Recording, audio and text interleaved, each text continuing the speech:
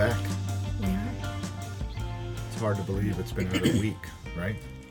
Yeah, that week is almost feels like 10 minutes. Yeah, has it been 10 minutes? Which has it been? 10 minutes or a week? Time is relative. Yeah. So we're not drinking the same thing this time. No.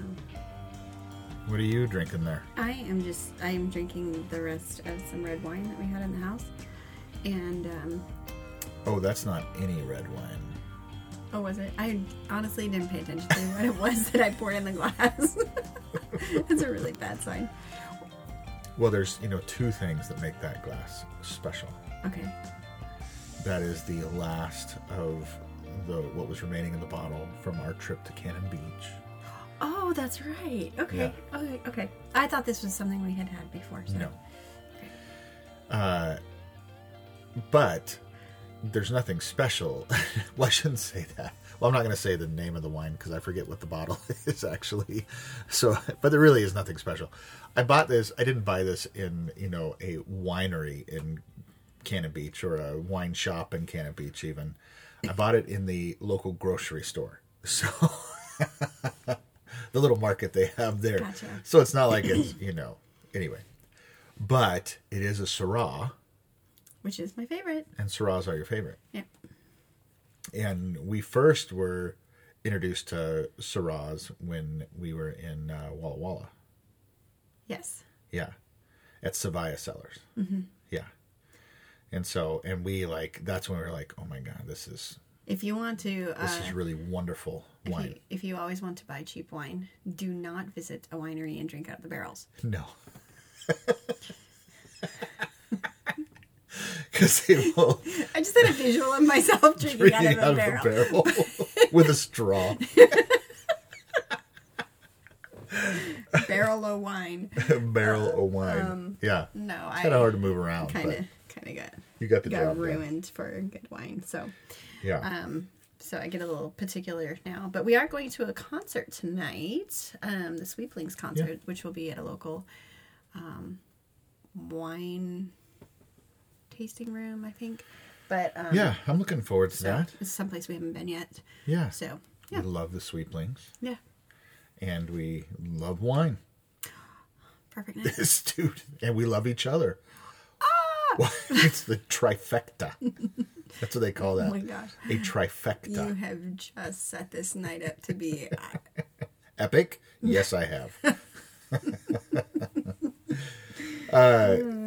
Well, one other thing that we've discovered about wine, too, though, is it doesn't always have to be expensive wines. So, no, it doesn't. Like that first bottle of Syrah from Savaya Cellars that we found, that you fell in love with. I mean, yeah, that's like a $40 bottle of wine. Mm-hmm. We consider that pretty spendy. We don't regularly buy $40 bottles of wine. But we've found some surprisingly amazing wines that we just really like. And I think Brian taught us that. Yeah. Brian taught us that a wine doesn't have to be expensive to be wonderful. Yeah, I think it's learning which type of wine that you like and why you like it. Right. We did I think it was in 2017. We got a membership at the Maryhill Winery here in Spokane, and it was literally right behind Fleet Feet, so we could just go have a wine tasting or a glass of wine after work, and it was really nice, and that view there is epic. So we actually had an opportunity to learn quite a bit about wines over that year and taste a lot of things that we probably wouldn't normally just go get a bottle or a glass of wine somewhere for. And I think we kind of dialed in what we enjoy. And we have different ones that we like for different times of the year. So we're getting ready to come into deck weather. And rosé. Yep. Maryhill Rosé is my favorite it's a sweet deck rosé. wine. So, yeah. I think we'll be busting that out on the podcast one of these days. Oh gosh, yeah. Yeah, that's kind of one we just keep around because it's a nice cold wine. Yeah. But yeah, I like Syrahs and but I prefer red wines over white wines. Yeah. Yeah. Now, I am not drinking wine. I am drinking bourbon. I'm sipping bourbon. I have, and this bourbon is one of my favorites. So it's from Bull Run Distillery in Portland, and I just really like it. It's like super smooth. Doesn't have a lot of bite to it, and I just really like that. So, and I don't really like, people talk about, you're supposed to put like a straw of water into whiskey to kind of, and it opens it up a little bit. But you're just hardcore. You just go straight. I don't see it as hardcore. I'm like, this is the way they made it. This is how I want to taste it. Yeah. And so and I just like drinking bourbon neat. So room temperature, no ice. I don't want it watered down. I don't want. Does that mean I'm drinking my red Syrah neat? Yes. I don't know. Yes. I'll take a Syrah neat.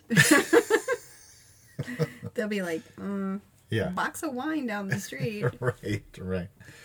But yeah, I just think that, and so we have a philosophy too. We talk about, we have a drink when we're recording these podcasts, and we talk about, alcohols and what we like and that sort of thing. But we drink, I think, pretty specifically. Like we don't just drink and whatever's around. Like we drink specific, like we have specific things that we like. And so I think what we find in that is that we don't necessarily drink a whole lot, but we really enjoy the things that we drink. So it's like, it's a bit crafted, I think. Yeah. It's kind of like fine. It's a mood. What mood are you in? Yeah. What do you feel like? What do we feel like? And so we kind of come up with whatever else. That's why we thought it would be kind of fun to start every podcast this way, because it's, for us, again, it's an experience. It's also where we end up having a lot of conversations, especially in the summer on the deck. Yes. We will go out there and we will kind of debrief the day. We'll have a glass of wine, or we'll have a gin and tonic, or something like that. And we'll just sit and enjoy the evening sun and each other and process the day and all the things that have happened. And so we thought, why wouldn't we bring that into the podcast here? Well, yeah. Yeah. So and figure out how to get the RPod up on the deck. Yes. Yeah, because it'd probably be a little noisy to record a podcast outside. Yeah.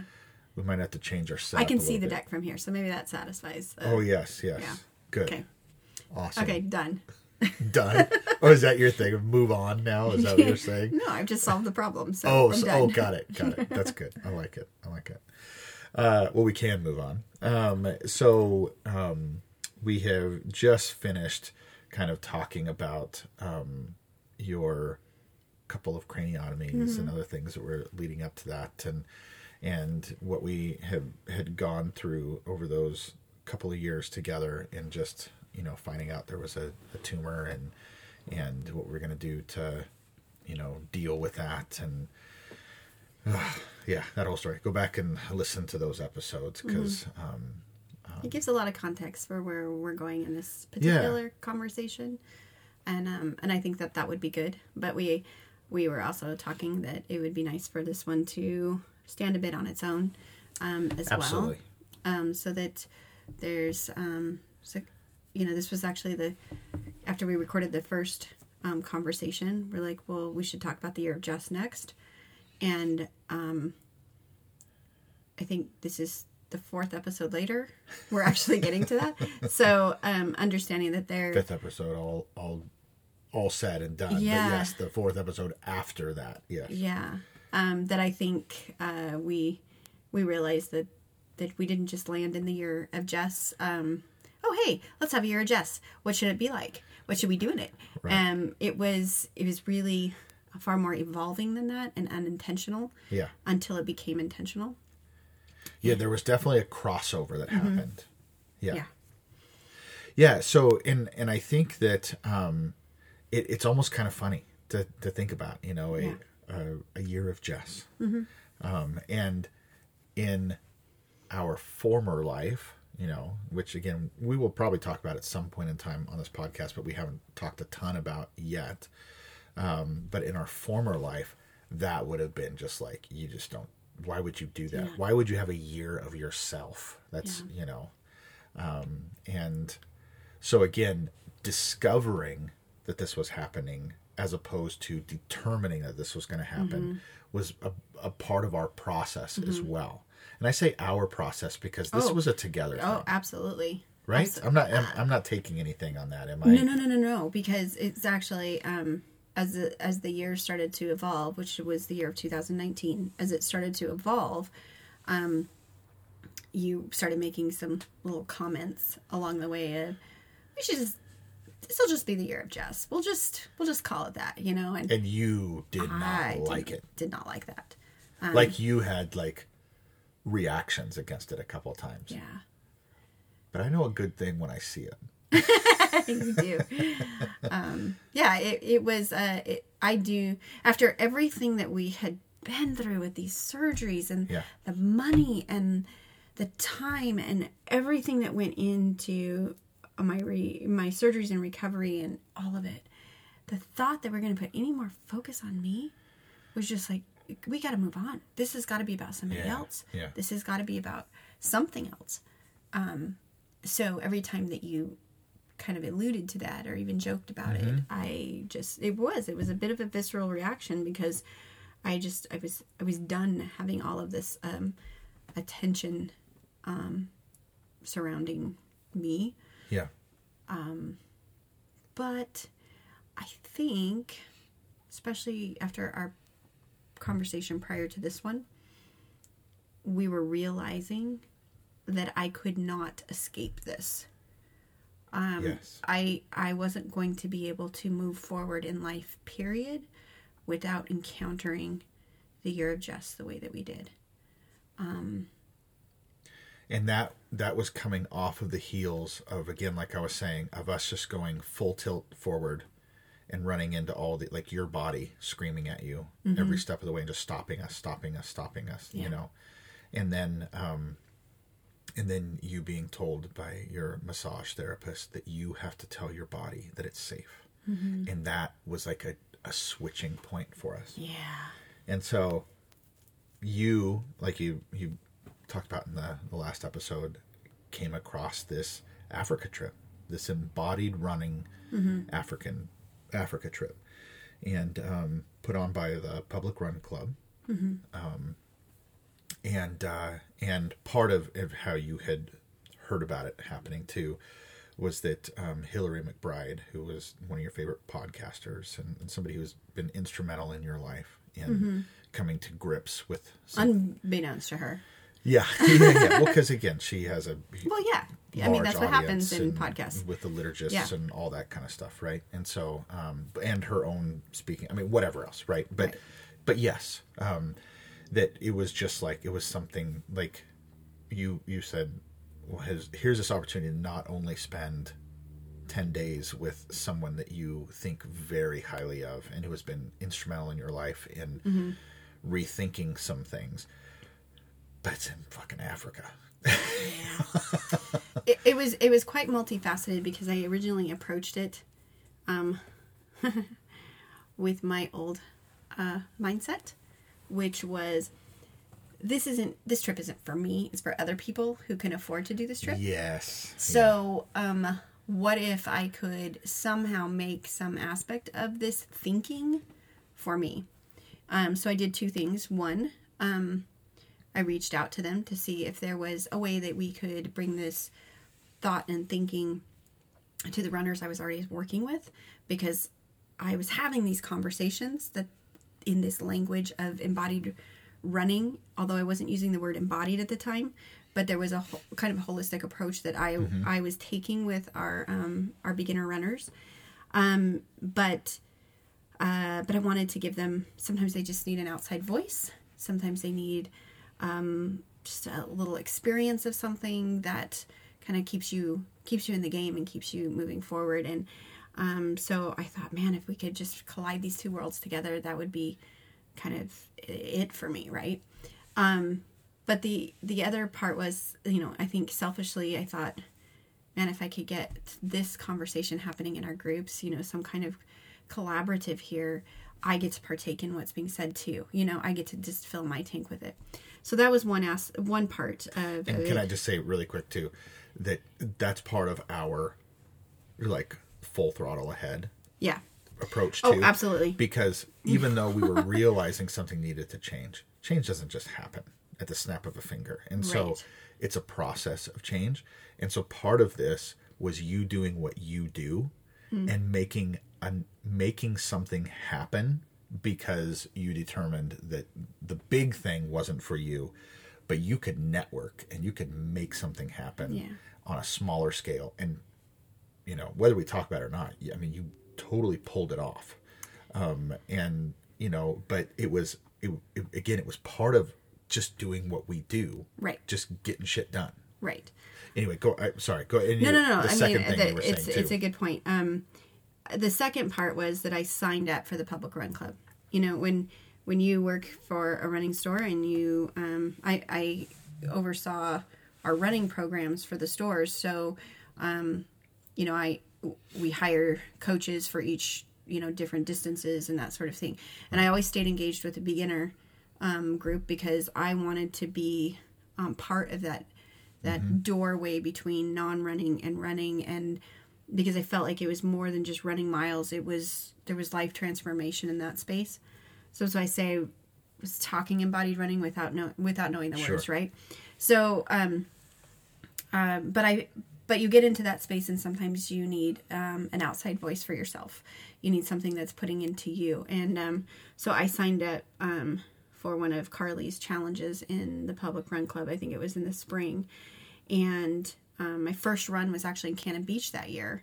And I remember that. Yeah. It was a timed run. Right. Yeah. And I was so excited. I was so motivated to get back to running, but with an approach that was more kind to my body, that was more gracious, that was more intuitive. Something Carly was challenging us to spend some time listening to the experience that we had on running, both in our body and what was going on around us. I was so used to just pounding out miles. So this was a very foreign concept. All of our running experience, all of your running experience up to that point had been about pick a race, pick a pace, you know, commit to it. That was kind of like That's almost a slogan there, babe. Well, that is the slogan that we would say. Pick a race, pick a pace, and commit to it. Yeah. And that's how you go run, is you have this goal of competing in a race. Well, and this is how fast I want to do it, and so I'm going to go. And so it was always about driving yourself and beating yourself I got to get out there and get those miles. And Carly's approach was much more about take your watch off, go for a run, and don't run with headphones. Listen to the birds singing. Listen to the, you know, you're running on the beach. Listen to the waves crashing on the shore. You know, feel everything. Feel every ache and pain. Feel the exhilaration of breathing. I mean... Well, and I was a data junkie. And so I would get done with the run. I was. Well, I'm a data junkie in a different way now, but I was in my running when it came to that, the metrics. Right, they were all over there. And, you know, to run without my watch just didn't happen. And, you know, there's absolute benefit to all of that. I'm not discrediting that, but I definitely had zeroed in on a very physical aspect of running and left the rest of me behind in that experience. I also would continually say, if the goal doesn't scare you, it's not big enough. So, you know, for me, prior to, you know, 3.5 years ago, I was training for Ironman races and trying to step into that arena, which meant if I listen to my body too much, I won't meet the goal. Like, I mean, it's just not where my headspace was. So with that being the way that I had approached running, coming back to running, with a body that had a different story to tell, I really was colliding quite a bit between these two worlds. And so when I had a chance to email with Carly a bit and find out what she was about, I thought this with what Trish had said, this might be right up my alley for a different approach to running in my life and to coming back? Would my comeback not look like what my brain had planned prior? Would it look far different, a different experience with running? So I took those two approaches with Public Run Club. So, or with the Africa experience, I had at that time come probably, I think it was May, Carly came out and did a round of embodied running workshops for 4 different Fleet Feets that we had in the network, and one of them being in Spokane. And so I got to meet Carly at that time. One of the most beautiful human beings I've ever been privileged to meet, and anyone who has a chance to have her in their life space is truly, truly blessed. And she, in her gentle but persuasive way, continued to move me forward in a different conversation with my body. And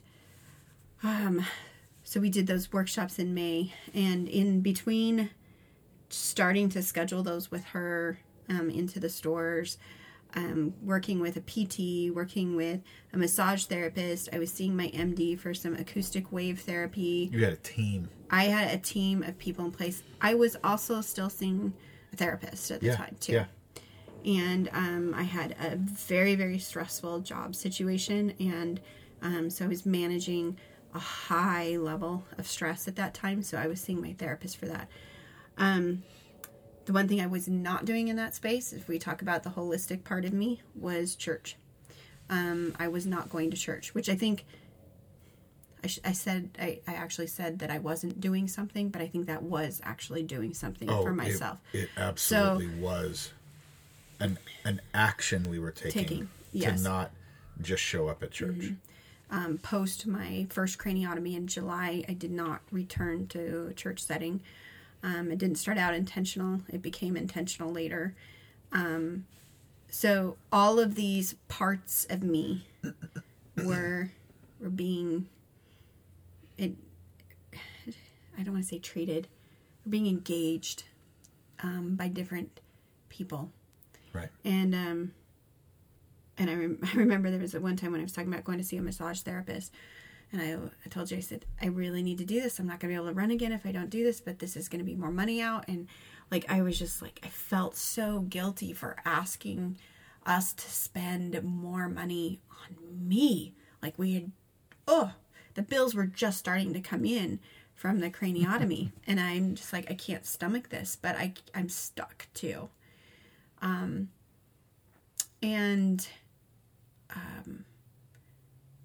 So there was a decision once all the financials were coming in on the craniotomy. Astronomical numbers. Stressful numbers. We decided we would refinance the house to get out from under the medical bills. And if we did the refinance right, we could afford this trip to Africa. And then it just became a question of, do you want to do this? Do I want to do this? And I don't think it took me long to answer that question. I felt guilty for the answer. Yeah, you went back and forth tons of times, but that wasn't any lack of you making a decision that you didn't want to do it. That was once you decided you were going to do it, it was you second guessing all the time. Part of it had to do with my leg. Yeah. I'm I'm still not running yet. I'm still on the couch, per se. So could I actually even do this trip? Go and do this whole thing and be okay to run? Right. So there was a part of it where I had to start investing the money for the trip with the risk that could I even run if I went? Right. And so Carly and I had conversations about what that could possibly look like, depending on how my healing went.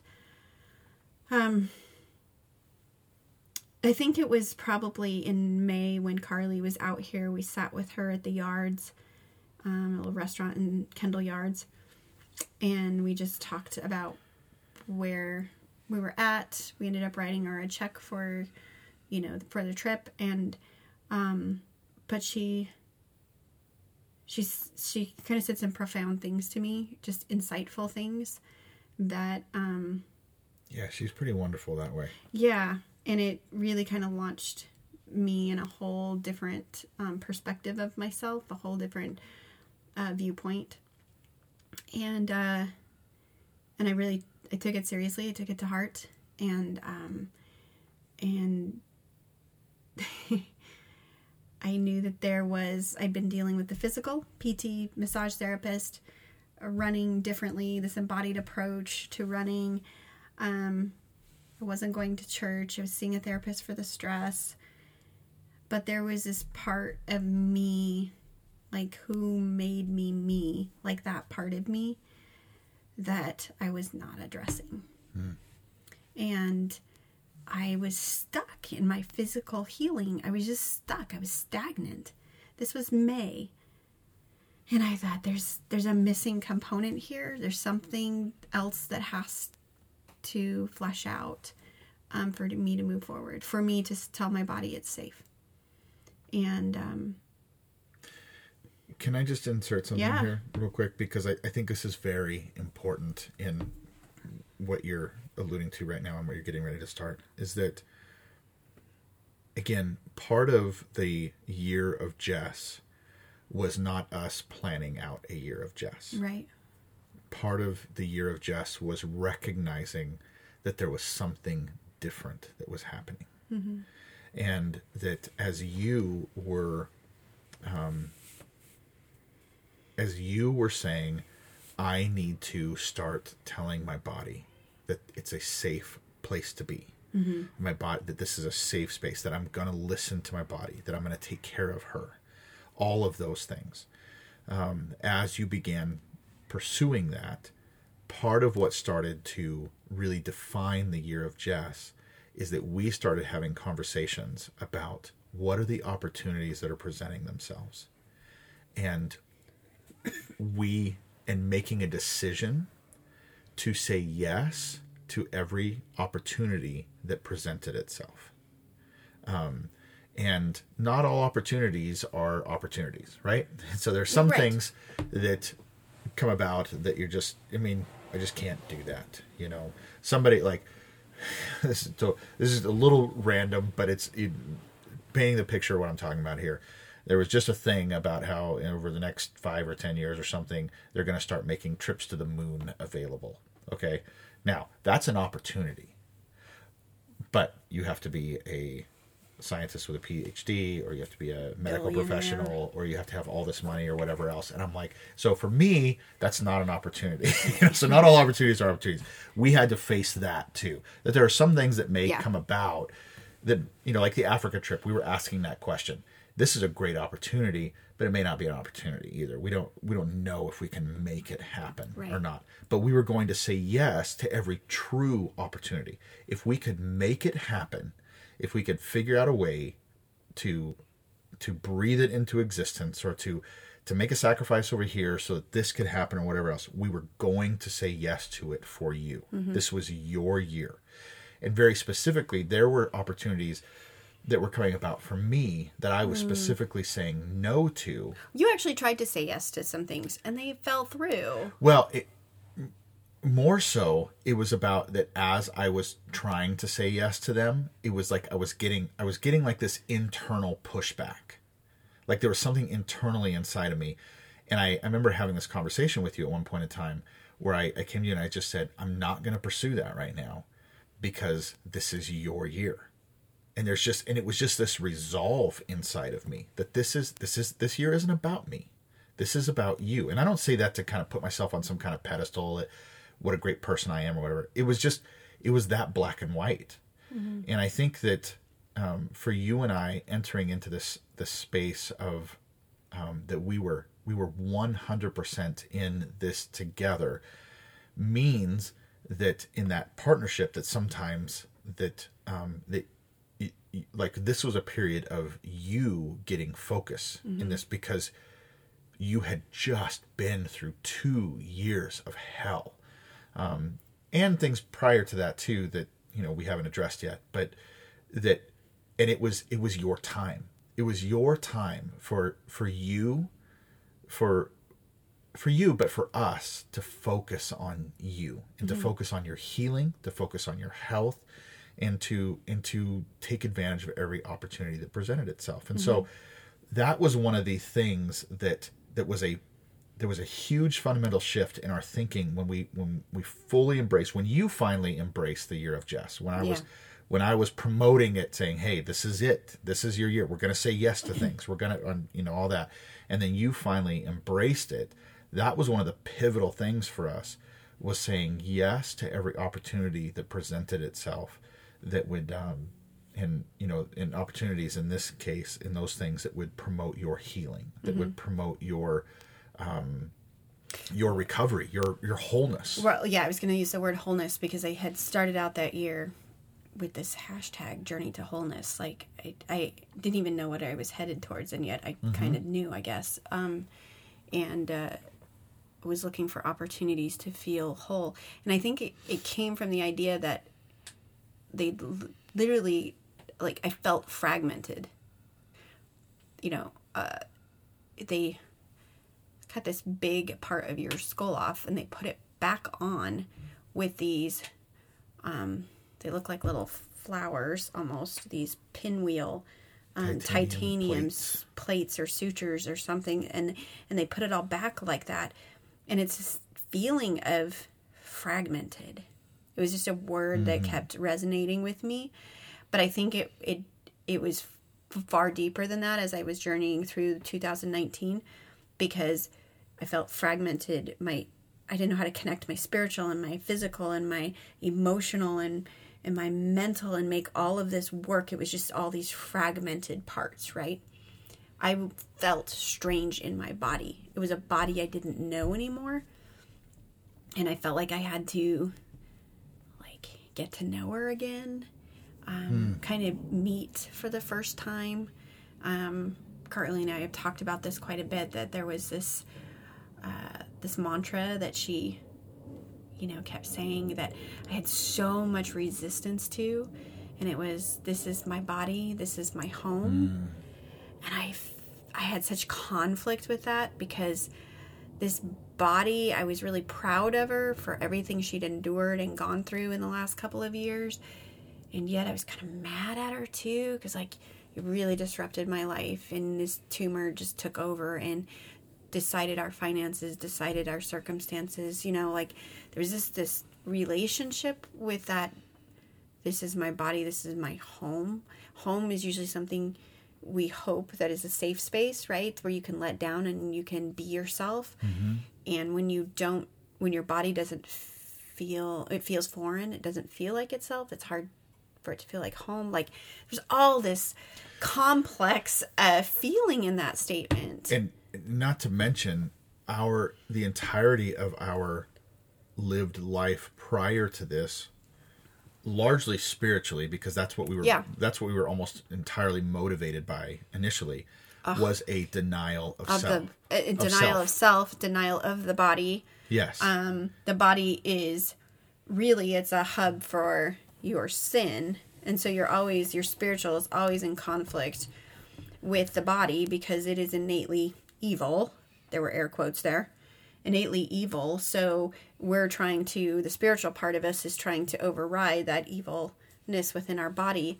Everything from pleasure to care, self-care, to to healing your body in multiple facets, multiple ways. All of those things become such a conflict with the spiritual. So if you can get the picture that when I say fragmented was a word for me, it absolutely entailed every aspect of my life. Right. So this journey to wholeness became the kind of the plumb line to what did qualify as something that we could do or say yes to in the year of Jess. Did it guide, lead, satisfy the agenda of wholeness? Would it contribute to that? Not that I had to know what it was going to actually do, or that I had to even agree with it, or it just had to be a contributor to this path of finding wholeness in myself again. We also committed to entertaining things we'd never entertained before. A trip internationally to a place both of us would have loved to have gone, but for me to go by myself with a group of women, like all the things about this trip said, don't do it. Like all the things that I would normally have said, no, I don't want it. I don't want it. I don't want it.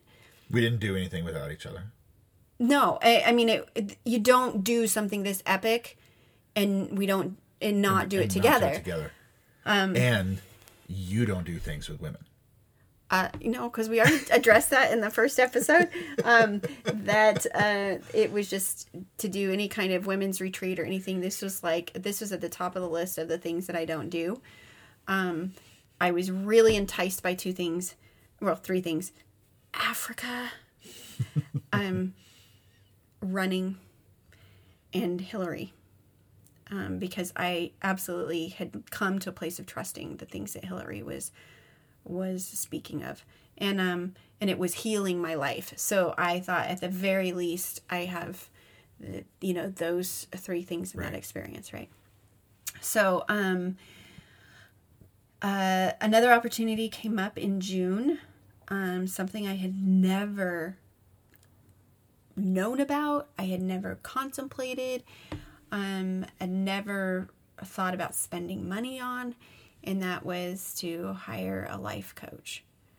I had a therapist. I had everybody. I had this a whole team of people. Because we were saying yes to every opportunity. Yeah. And so I came across Madison, another avenue through Hillary, somebody that Hillary had done some conversations with.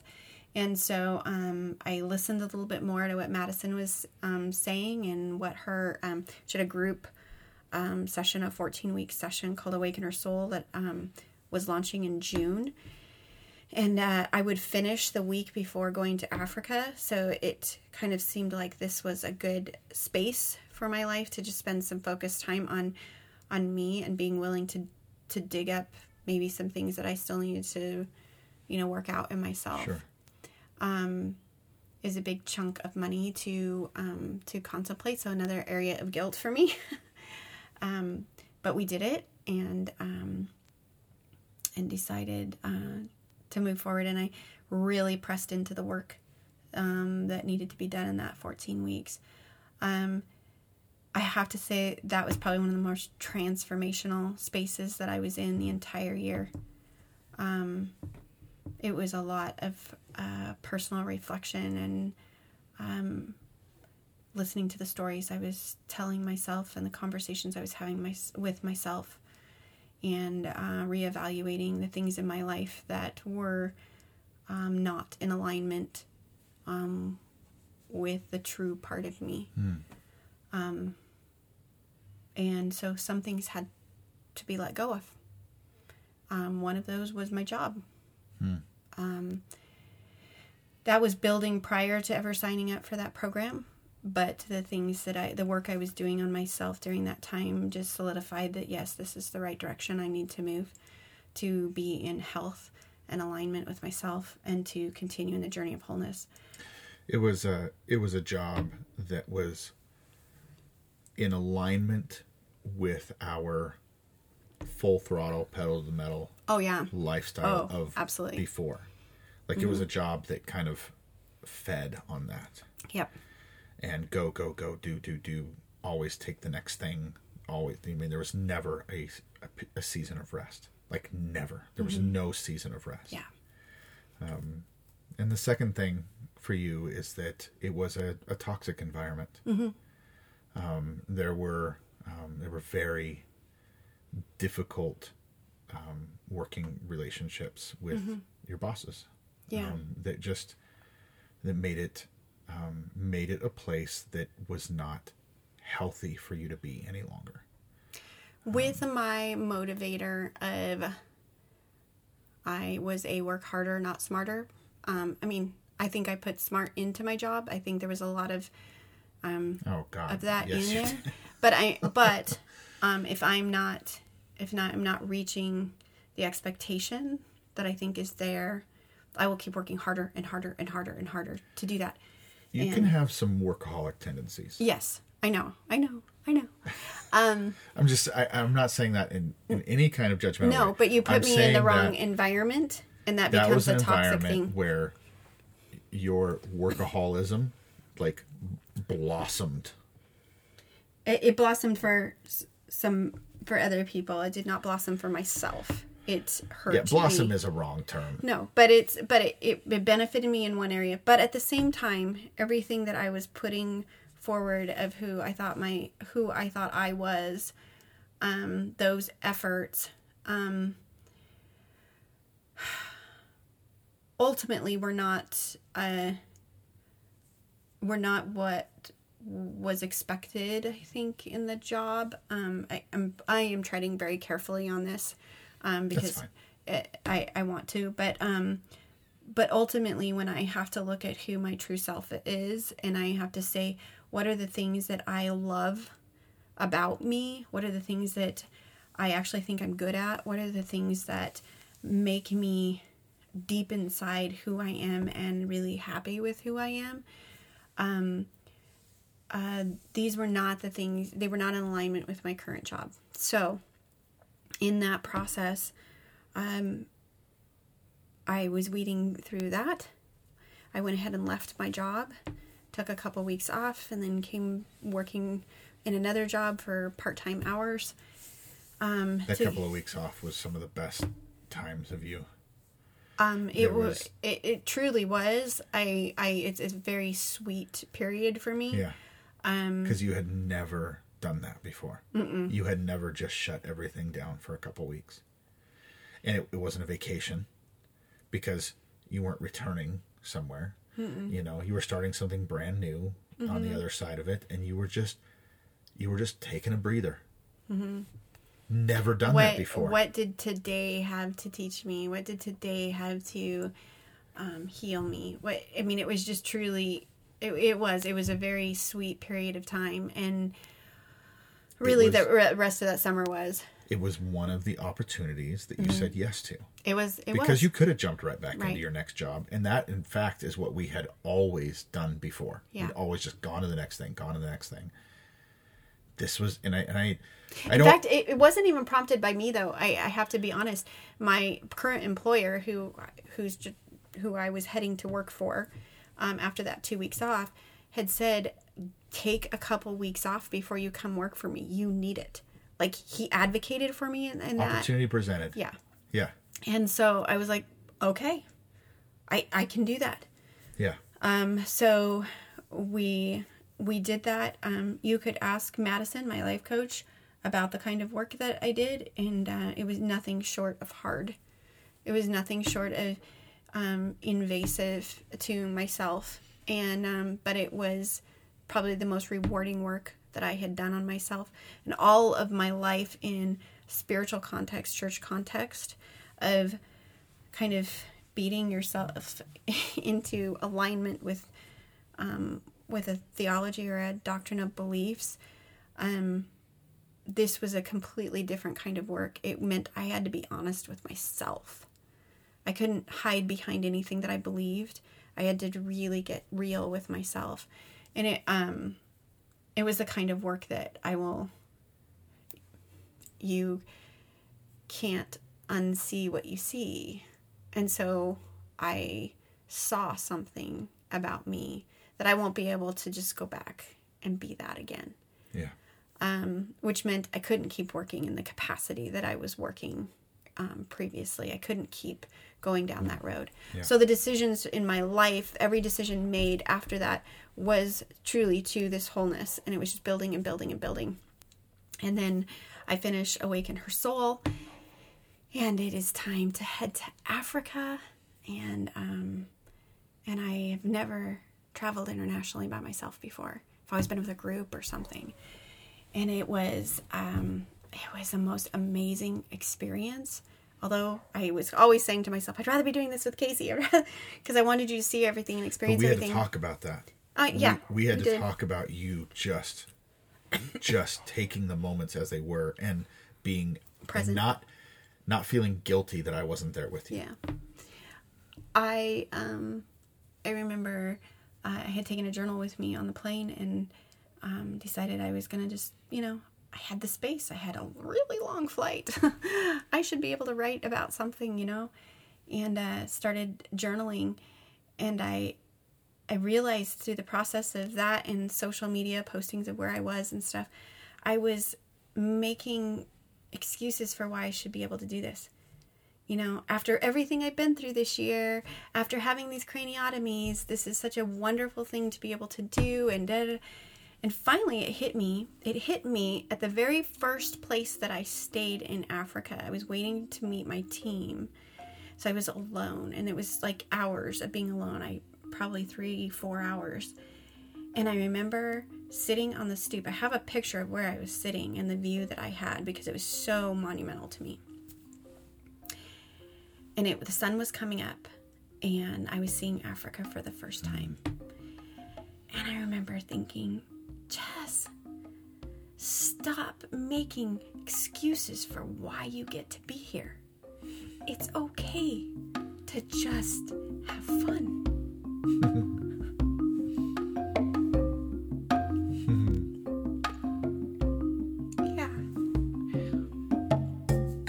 It was a really pivotal moment for me because everything prior to that,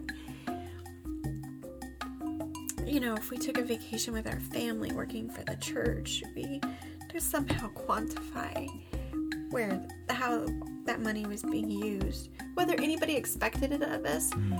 I had this feeling that offering plate goes around, and whether you're 5 or 105, you're putting your money in there so that I can feed our kids and we can do this. So I felt this responsibility to that, and this was just, it was okay to not be responsible to anyone for this decision to sit there in that moment. So I had an amazing 10 days with women. Holy cow. Women. And all of us came with a story. All of us came for reasons. And I was the oldest one there. That was a little weird for me in the beginning, but I learned so much from all of them. I learned so much about myself, and I fell in love with Africa. I'd go back in a heartbeat. Give me a plane ticket, I'll go. I might not come back. I don't know. I get to go this time, right? Yeah. But I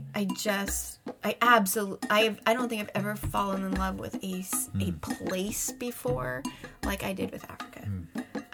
I actually had a hard time getting on the plane. Like, I was saying goodbye to the soil. It was kind of an embarrassing moment, but at the same time, I just had this compulsion to do that.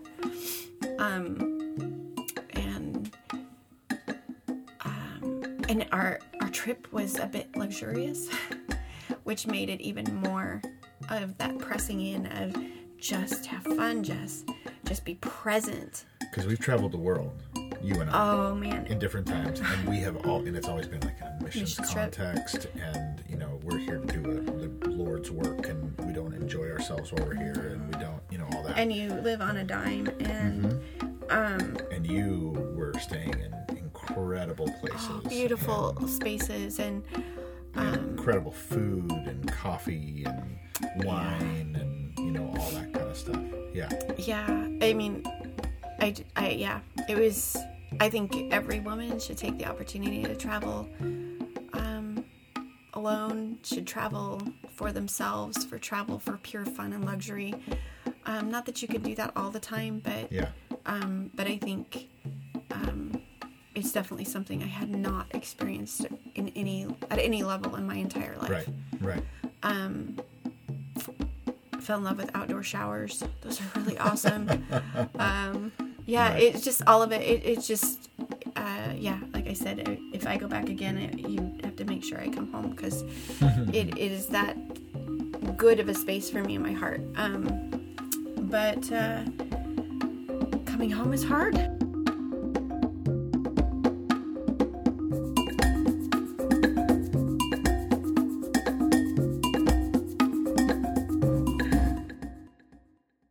back to work. I went back to work full time when I came home, and then jumped right into treating skin cancer. So that was another really fun thing to finish off the year with. I did have another opportunity briefly to do one more trip for a spiritual trauma retreat. I tried really hard to make that one happen, and it was like fitting a round peg, or a square peg in a round hole. It just was not fitting, no matter how hard I tried. And so that was one of those where I went, okay, this must not be the right time. It must not be the right thing. Yeah. And it was also in 2020, so it kind of finished off in a different year. Right. right. But I do expect to do that at some point in time, but it was just that knowing that, okay, there's some things as much as I might want them, and this has been a really great experience up to this point, there's some things I just need to say no to. And we were trying to say yes to it, but it just was, again, not every opportunity is an opportunity. Right. And this one was, it just wasn't coming together for whatever reason. Right. And that was okay. It was, and it's hard to say no to, but it was also something where that deep knowing that this is not the right time for this, and I expect that I will get an opportunity for that one in the future. But I think that's just as important as everything you say yes to. Is knowing what to say no to. Yeah. Yeah. I think it's just as important. Absolutely. That, like for you, the year of Jess was not about saying yes to everything. Mm-mm. It was about saying yes to the opportunities that presented and recognizing the opportunities for what they were. Absolutely. Right? Absolutely. I do think that the one area that was laced throughout all of this, and not quite so directly, was the spiritual aspect of my life. And I think that that's why that last one, the spiritual trauma retreat, was one I really wanted to put on the table, because I felt like it was that full picture. What I came to realize is that was and still is being weaved throughout all of this. So as I'm working on everything else, this is an area in which I'm coming to deep resolution about. And I am looking forward to continued conversation in that area, because I think there's a lot to talk about. But I also realized how grounded I became at the end of this year of Jess in that area for myself. So although it's one that I want to keep learning and keep growing and keep engaging conversation in, I don't feel like I have as much to unpack as I thought I did, because it happened throughout the entire year, well, like I said, laced within everything else. So, yeah. Yeah. I think, one of the, because now you've talked about 2020. I didn't even mention, I started school in all of this. It was another decision that I had made while I was doing Awaken Her Soul, that 14-week program in the summer. I landed on this opportunity to get certified to be a life coach.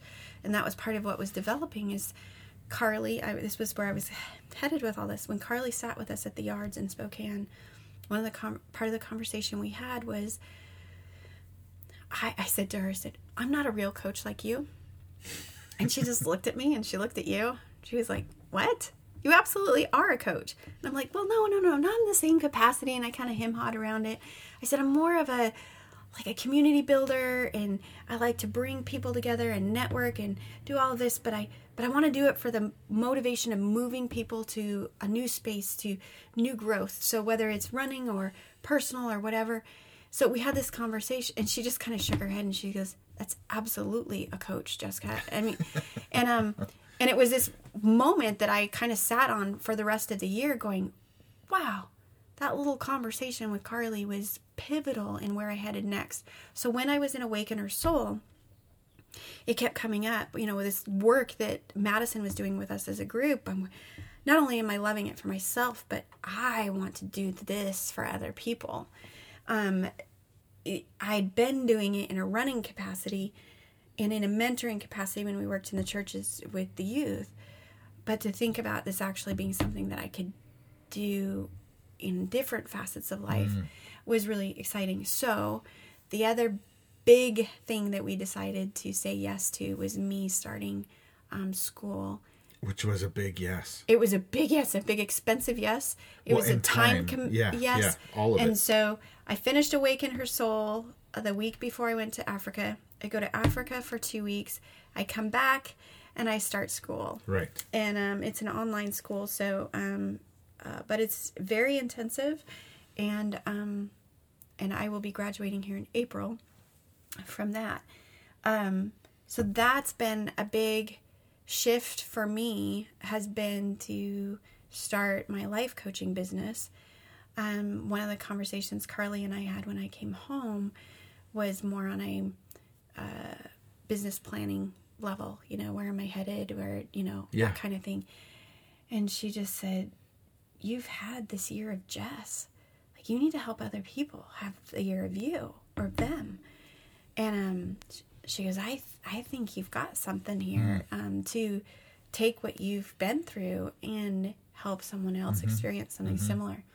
So so that's a big part of what I'm working on right now, is what would it look like for you to have a year of you? What things were strategic to making my year of Jess what it was, and meeting the purpose of it, and can I help walk other people through something similar? So that's what I'm working on now. Some of that is, as we talked about in the very first podcast, was where do I want to focus that attention and that work. And so part of that work that I want to focus on is that spiritual component. So when I say I've landed, I won't say that I won't tell anybody where I've landed on my specific spiritual beliefs, as much as I will talk about the alignment of who I am with my spiritual beliefs, and that I have to stop being in conflict between my spiritual practice and my spirituality, that they actually have to align. It's a wholeness picture. Yeah. That nothing can be in conflict with something else. Yeah. Right? If something is in conflict with something else, then it's not whole anymore. It's part of the fragmentation. And you have lived in fragmentation for too long. And that's part of what the year of Jess was about embracing wholeness and dealing with the fragmented parts. Yeah. And for some of that, it meant like bringing them together and finding the connection points to bring two separates into one whole. For some, it meant just letting it go. Yeah. Like, this doesn't belong here anymore. There were definitely things that I had to let die and even grieve, and give space for the grief to settle, and see what emerged on the other side. Yes. Part of that was with my body. It will never be the same as it was before. You just can't have two craniotomies and be the same as you were before. So I had to grieve the old body, the old home, and allow a relationship with a new body in the new home. Same with spirituality. There are things that will always innately, deeply resonate with my soul in my faith practice from the time I was a child. But there are big things that I have let die, and I have had to grieve them. I've even had to put a name to it, to say this is oppression, this is abuse, this is just dumb thinking. There's some things where I've just had to just call it out, so that you know what it is that you're letting die, and then allow spirituality to actually exist. I actually think that the spiritual practices, if not balanced with deep spirituality, become a conflict to each other. So you can do all the things of a spiritual practice and not actually be a spiritual being. Like, we are spiritual beings, but you can actually live spiritually.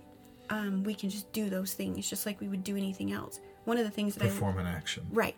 One of the things that I learned moving from the work that you did as a pastor in the church to the work that we did in the running community was that we really, in a weird sort of way, just kind of switched religions between that, because we bought hook, line, and sinker into the running community, industry, retail, everything that goes along with it, a method to do it, all of that, as much as we had with the church.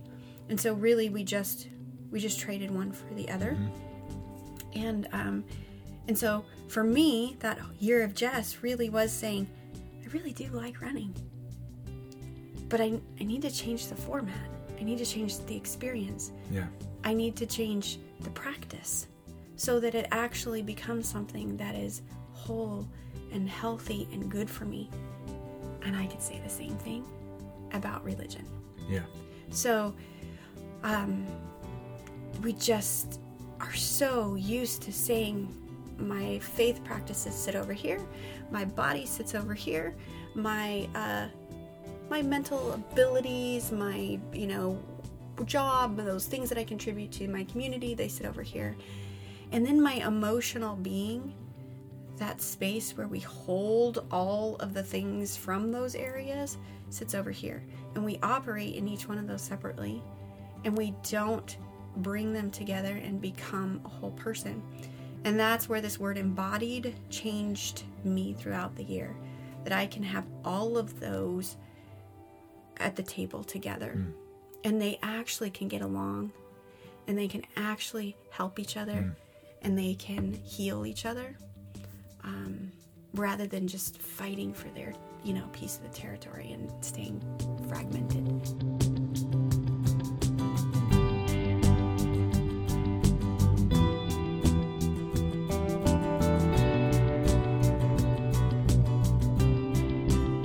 So, in effect,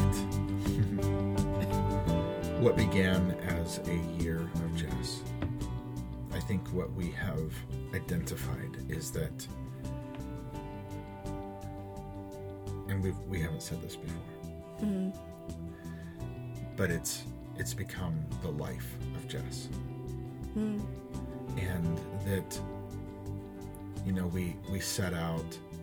And I, in a year, and identified some things that were happening, and we said we should go with this flow, we should embrace this, and then we named it the Year of Jess. And that, but just because it's 2020 doesn't mean the Year of Jess is done,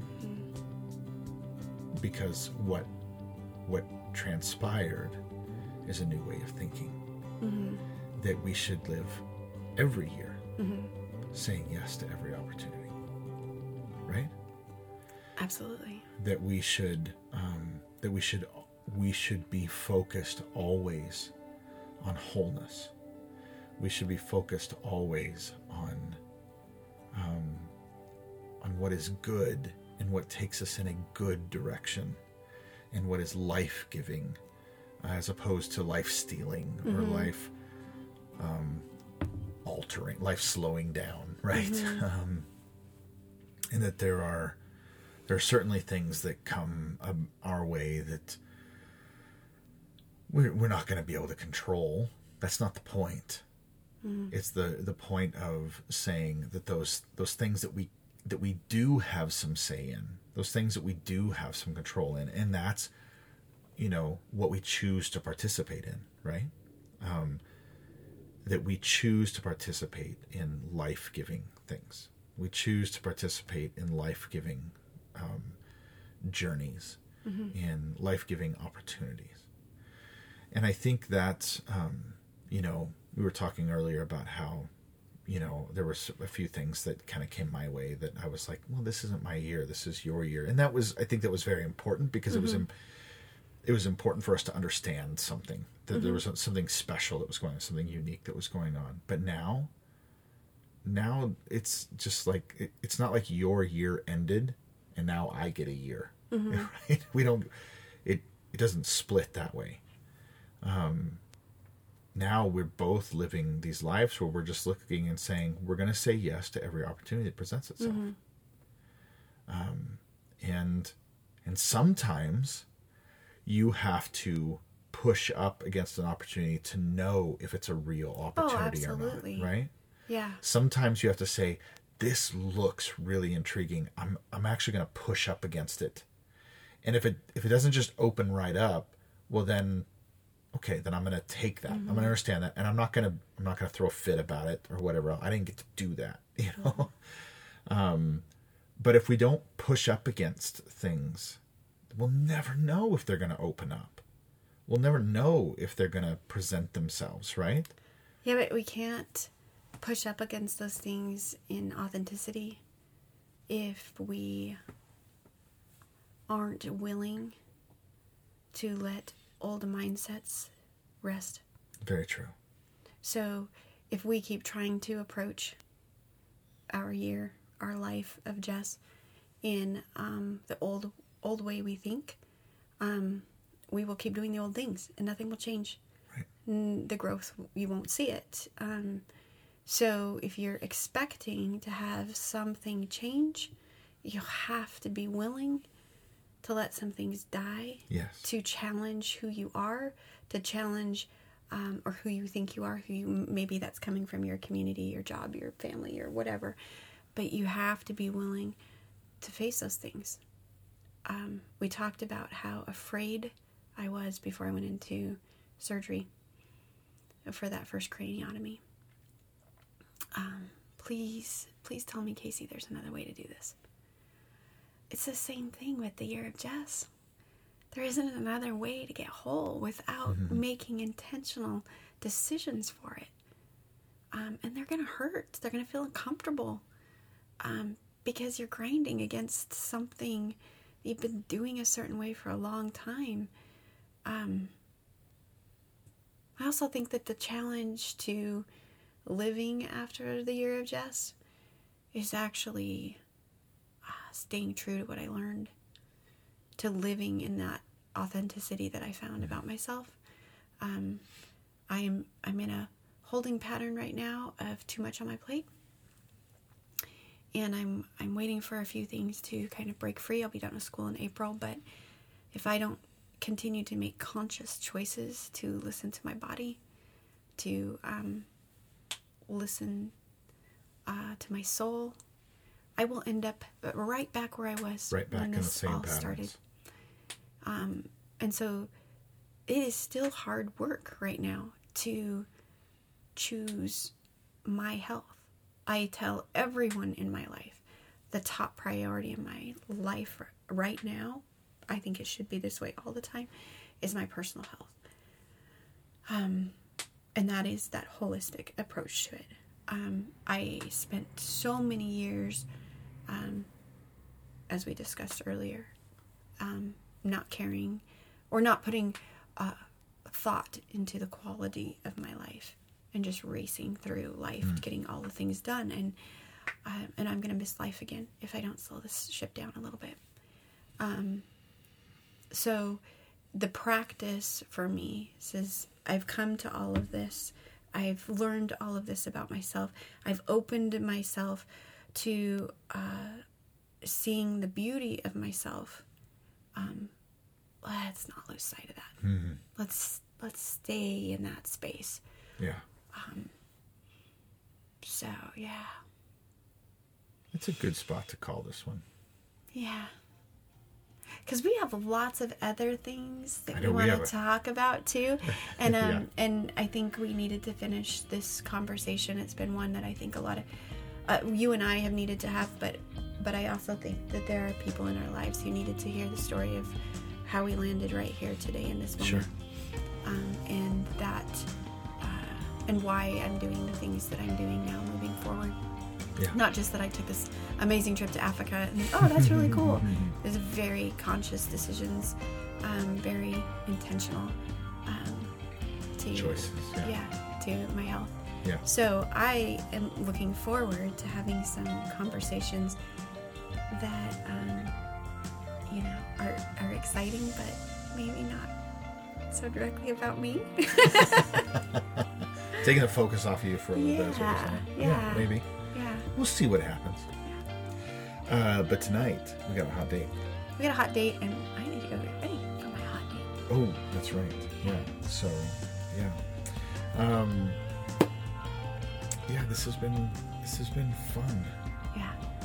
Thank you for giving me the space to talk through this story with you. Good gosh. I don't think we realized that we needed it. Yeah. And I don't think we realized what we both had to say about it without purposefully sitting down and taking the time. And, you and I've talked about going back and listening to these, and God, they're just, don't know if they'll do it to anyone else, but they pull my heartstrings. Yeah. Yeah. It's good space. It is. Sacred space. Sacred space.